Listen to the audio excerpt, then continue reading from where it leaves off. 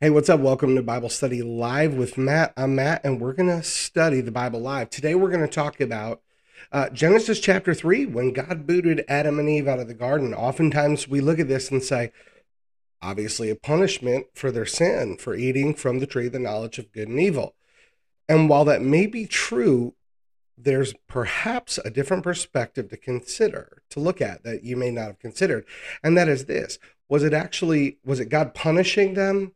Or could it be that God was actually providing them a way out of a life of sin for eternity by removing them from the garden? That's what we're going to talk about in today's session.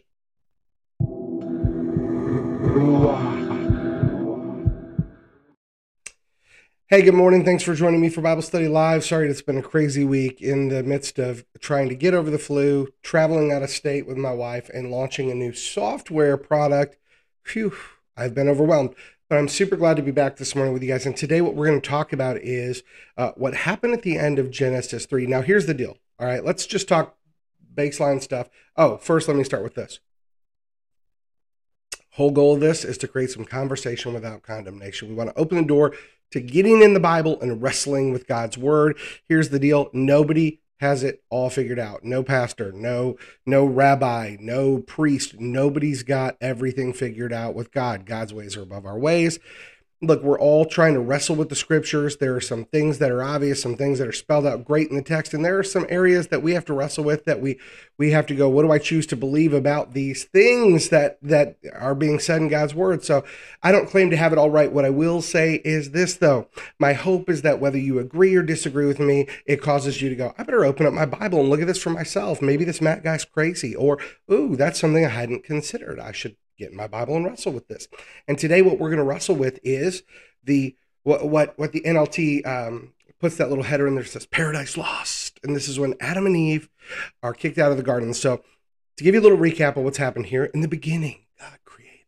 Right, there was darkness, chaotic nothingness. I think it's what tohu avohu. Anyways, Adam and Eve. We know the story if you've read it, if you've heard it taught in Sunday school. But basically, God creates Adam. He says, you know what? I realize this dude, not good for him to be by himself. Creates all the animals. Everyone comes before Adam. He gives them names, and none of them were suitable to be that life partner, that perfect match for Adam. So God puts him to sleep. He creates Eve, right? So we have Adam, we have Eve, and life is good. In walks the serpent. Now, the things that are weird about the story that should have stood out to you is that we've got a serpent who walks. How do we know that? Because later God says, that the serpent's punishment is he's going to slither on his belly, which means, boop, no more legs. So the interesting thing, though, that before we jump into what we're jumping into today, the interesting thing about serpent that should stand out to us is this: when all the creatures, all the beasts were brought in front of Adam to name, notice we don't see any of them talking, right? They're not having conversations with Adam. So the beast was talking. That should have been a red flag to Adam, right? When this beast, this serpent, comes in and starts talking to Eve. The other things that we could draw from the story is that we look at our identity, right? It says man and woman, they were created in God's image. In the image of God, he created them male and female, right? So we've got man and woman created. What set them apart from the beasts? I've heard a lot of people talk about what sets us apart as our that makes us human is our ability to talk. But the problem is the serpent was talking. So the ability to speak a human language isn't what sets us apart from the beasts. But what sets us apart from the beasts is our ability to make the free will choice, not to just chase after our urges. Now, it doesn't mean we don't have urges, doesn't mean we don't have sinful urges, but our ability to discern right from wrong and our ability to not chase after those urges. And you may say, well, no, the ability to discern right and wrong came after eating from the tree of knowledge. No, it didn't, because God said to Adam, right, don't eat from that tree, you'll surely die. So he told him the difference between right and wrong. Right is eating anything else you want. Wrong is eating from this tree. In walks the serpent, who then basically causes Eve to question her identity, and also Adam his, to be frank, by saying to him, but more importantly, the serpent was causing him to question whether or not God really was honest with them. Because the serpent starts a dialogue by saying to Eve, did God really say you can't eat from anything in here? Did he really say that? Right? He's implying, like, God's lying to you. And Eve goes, oh, no, we can eat, but we can't eat or touch this one. We know that God only told Adam, don't eat from it. He didn't say anything about touching it. Now, we don't know if Adam misrepresented it to Eve, miscommunicated to Eve, if Eve was just taking it upon herself to say, we can't even touch it, just to emphasize that we're supposed to stay away from it. We don't know any of that. But here's what we do know. As the serpent goes, you won't die if you eat from that tree. God knows your eyes will be open. You'll be like him. Problem was they were already like God. God created a humanity in his image. So Satan was basically saying, hey, God's holding out on you. You're not really like him. And that's why he told you to stay away from that tree, because if you eat from that one, you're truly going to have the power. You're truly going to be like God. Now, we know that the tree of the knowledge of good and evil, we could discern that it wasn't that they would know the difference between good and bad, because God already told them, eat here good, eat here bad. So what is the knowledge of good and evil? It's the understanding of the depths of the repercussions of good and evil, right? Like eating from the tree of the knowledge opened up this, it opened the doorway to this choice to go against God, and then to understand and feel the weight and the shame of the depravity. Because what happens later, before this, we see multiple times they were naked and felt no shame. They were naked and felt no shame. They were naked and felt no shame. Boom, this happens. And what happens? Adam and Eve realized they were naked and they were ashamed. They felt bad about it. It's like, wait a minute, why are you ashamed of who God created you to be and how God created you, right? So these are the things that happened up until what we're doing today. They hide. God says, where are you? He knew. Basically, the Hebrew, if you look it up, there's a couple different words for like lost or where is something, a couple different phrases. And one phrase is like, think of it. I heard Marty Solomon and Bema explain it this way. Like, when somebody's like, where is the TV remote? Like, I have no idea. Where's the TV remote? Like, I can't find it. And then the other phrase is more like, if you set your car keys on the counter, right? You always put them in the same spot. And you go, hey, where are my car keys? Because they're supposed to be right here. Like, why aren't they where they're supposed to be? And the Hebrew phrase that was used when God says, Adam, where are you? Is a Hebrew phrase that is like, you're not where you're supposed to be. Like, why aren't you where you normally would be? Why aren't you there? And so Adam's like, hey, we hid because we were naked. And what does God say? Who told you were naked? Which is a weird response. He could have said, like, wait, whoa. Why are you hiding? Why is this a problem? But instead, God goes, hey, who told you that you were naked? Adam and Eve were naked. But so it's not like God's like, hey, I was tricking you into running around naked here. But it's more like hey, who told you that you being naked is a problem? Right? So they were hidden. And what does God do? He doesn't just immediately go busting on Adam and Eve. The first thing he does, he makes garments for them, right? He makes garments for them so that they're covered. Why? Because in spite of their sin, God didn't want them to feel shame, because God didn't create humanity to feel shameful. So God's like, oh man, who told you were naked? And it says God put together garments for them.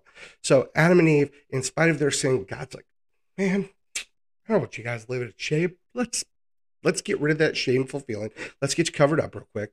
But now we're going to move on, and we're going to pick up in verse 20, because we get the little list of like, hey, because of this, you're going to have to work the ground. Your hands are going to hurt.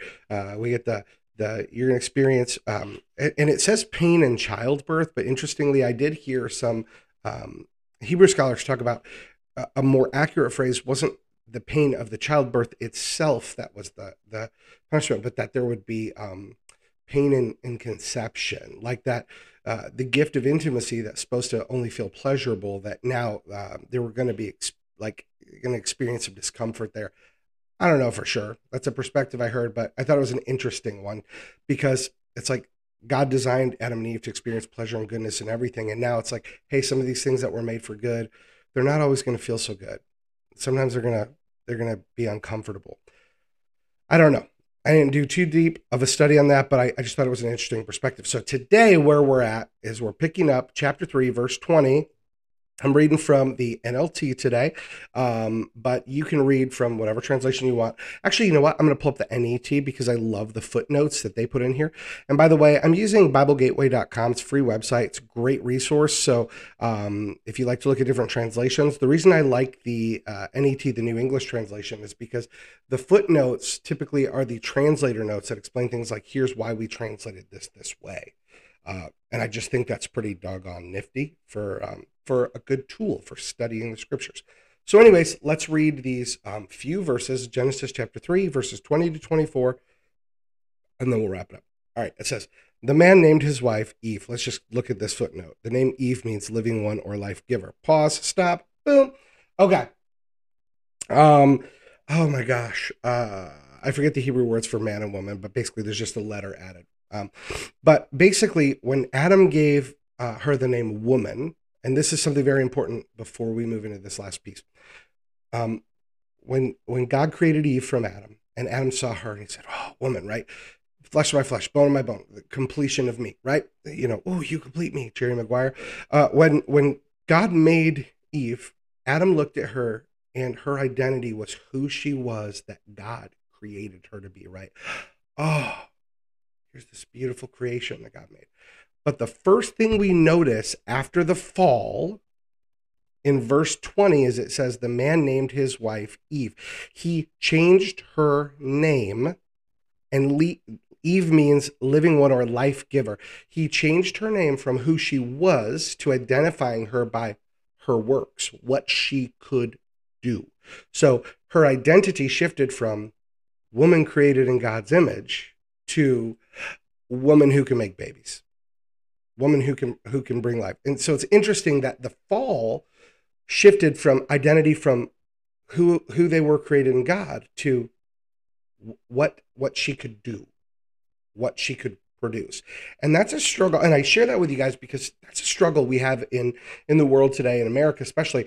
We place value on people by their accomplishments. And that began at the beginning of time. Immediately, Eve was identified by what she could do, not who she was.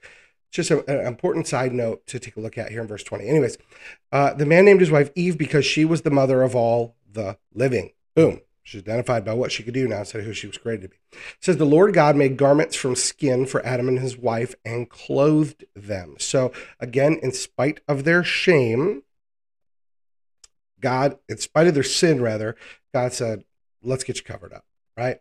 Like, I love the compassion right from the beginning of time. God creates them, gives them everything perfect. Humanity screws it up, and God goes, let me show you compassion. So you're not feeling this way. Okay, verse 22, and so it says, it gave Adam garments from skin for Adam and his wife and clothed them. Verse 22, and the Lord God said, now that the man has become like one of us, let's look at that, like one of us, we can go back and look at Genesis 1:26, knowing. What does that say? The infinitive explains in what the man had become like God, knowing good and evil. So knowing good and evil, he must not be allowed to stretch out his hand and take also from the tree of life and eat and live forever. So God expelled him from the orchard in Eden to cultivate the ground from which he had been taken. When he drove the man out, he placed on the eastern side of the orchard in Eden angelic sentries who used the flame of a whirling sword to guard the way to the tree of life. Okay. Whew. So here's the purpose of today's Bible study live. Was this a punishment, or was it a pathway out of sin? And let me challenge you to look at this from a different perspective today. So if God had left Adam and Eve in the garden, here's what happened. They experienced now the fall, right? They know sin. They understand the hurt and the shame and the embarrassment and the weight of sin now, of being going against God. It hurts, right? So much so that they both wanted to hide. So now they're experiencing that. Had they taken from the tree of life for eternity, they would have carried the weight of that shame. They would have carried the weight of that sin, and for eternity, they would have experienced the pain and hurt that sin causes. But see, God had a plan, right? We know Jesus would later come. He would be that sacrifice, that perfect sacrifice. He would lay his life down to take away the sin and shame, right? What does it say? That when you get to heaven, no more pain, no more tears, right? There's no more suffering, no more shame, no more hurt in the presence of God, right? Just like in the beginning. In the very beginning, there was no shame, there was no pain, there was no hurt, there were no tears in the presence of God. There was only goodness. But Adam and Eve ate from the tree of knowledge. They ate from the tree that allowed them to experience the hurt. And the interesting thing is, so what was the thing like God that the tree of knowledge of good and evil gave them? Well, God understood what hurt would feel like when people would rebel against him. God understood what pain would feel like when people would go against him. Jesus, when he would put on flesh, he would understand the hurt and the shame, right? To be crucified, naked, spit on, abused. Those are pains God never wanted humanity to experience. God understood those hurts. And if Adam and Eve had been allowed to stay in the garden, then humanity would have experienced those hurts for eternity. But when God cast him out of the garden, a perspective that I hadn't considered is that perhaps the purpose behind that was to make sure humanity would not experience that forever. By taking out the ability for humanity, for Adam and Eve, to eat from the tree of life, God removed the power of sin to last for eternity. See, God was able to then put in a plan for Jesus to come to earth and to take away the sin and shame and the pain that goes with it. See, by removing humans from the garden and removing the ability to eat from the tree of life, God right there removed sin's ability to last eternally. So God could make a path for you and I and everyone before us and everyone after us to experience his joy and to make his joy complete. It opened the door for us to not only bring a little heaven on earth, but for the pain and the suffering and the imperfections of this world to come to an end so that things could be put back right with a new heaven and a new earth and all of God's goodness wrapped up in it. So as you read the end of Genesis 3 again next time, I know for a lot of my life, I was like, well, why would God even put that tree in there? Well, he gave free will, I don't know. I mean, sure, seems like it'd been nicer just like leave the tree out and then maybe the devil won't even go in. I don't know. God's ways are above mine. But here's what I know is when I read this a lot, I'm like, man, so they make a mistake and God boots them out of the house? Like, what the heck? Why not tell them, hey, why not just cut the tree down? Right? Why not cut down the tree of the knowledge? Well, they already ate from that one.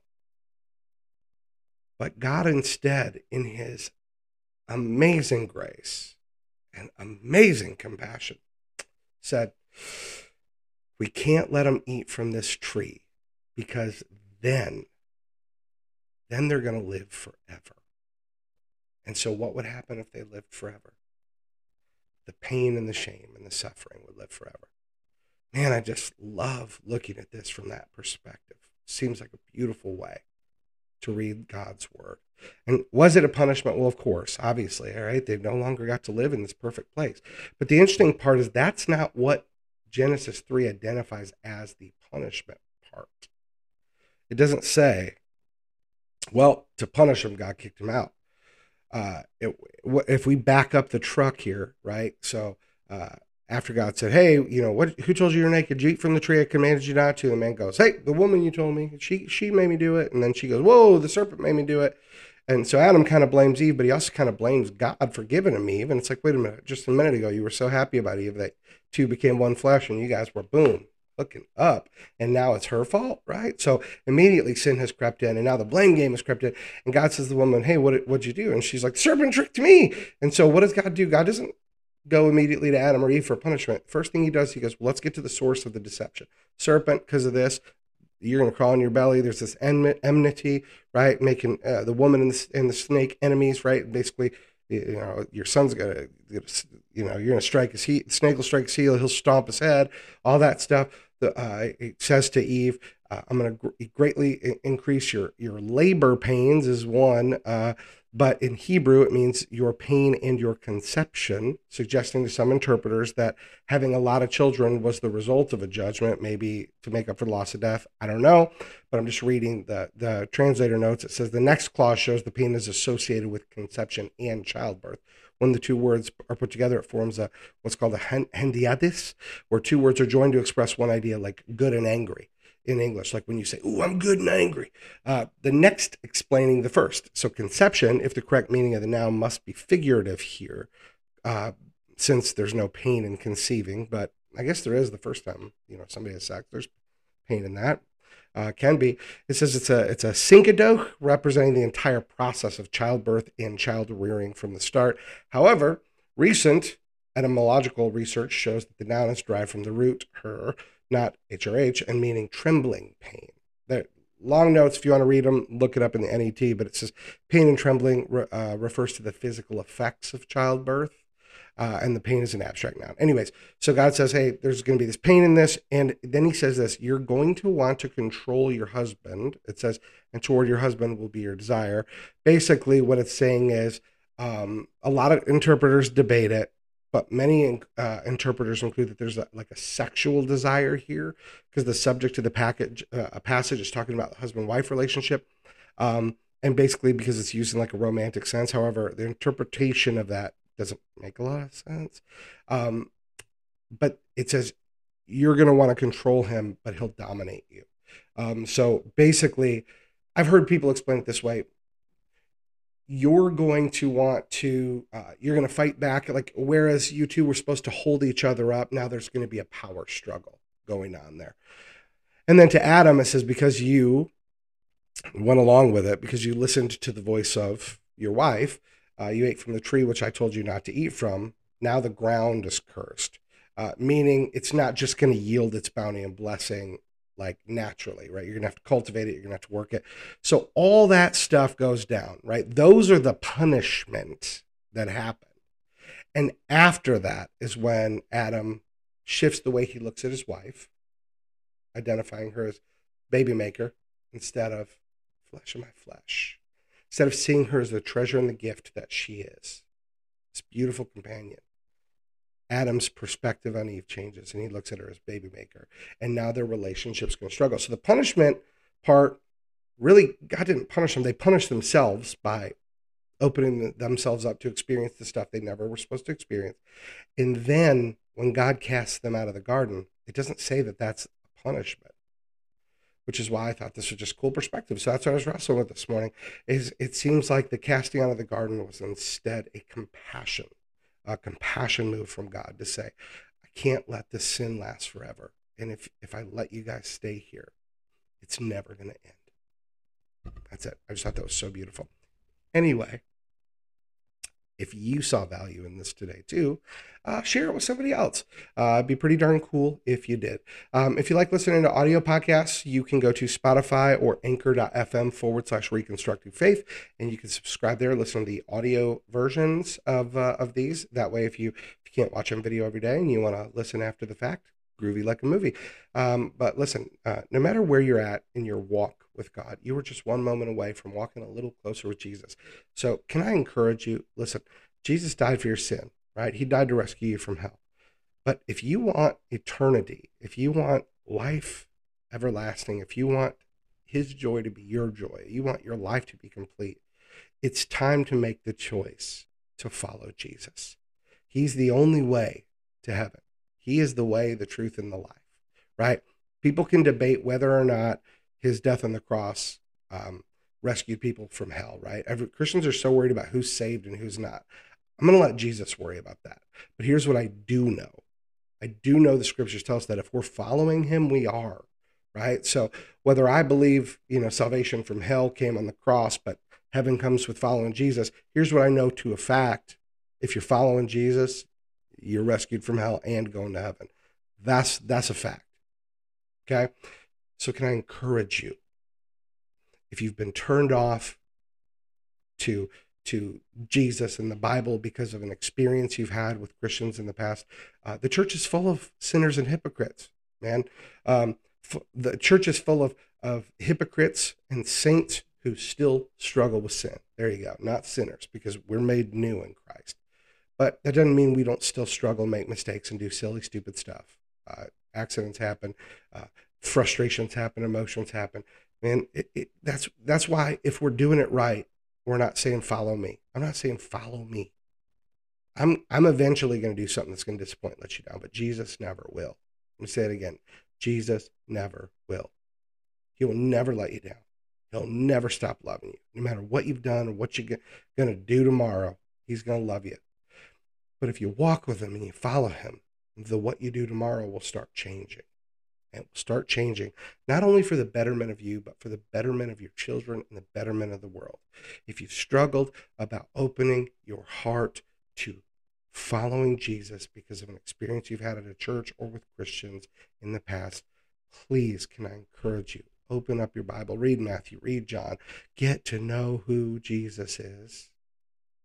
Get to know who Jesus is and realize that he came because we all need him, because none of us are perfect, including those people at the church that hurt you, including you. Jesus said the most important thing is to love God and love others. Look, get to know God. Get to know Jesus. You'll fall in love with him. And once you do, follow his commands. Love God, love others. You can't go wrong if you start everything there. Thanks again for tuning in. I love you guys. I appreciate you guys. Now I want to encourage you. Go out there and make your day. And hopefully somebody else's amazing.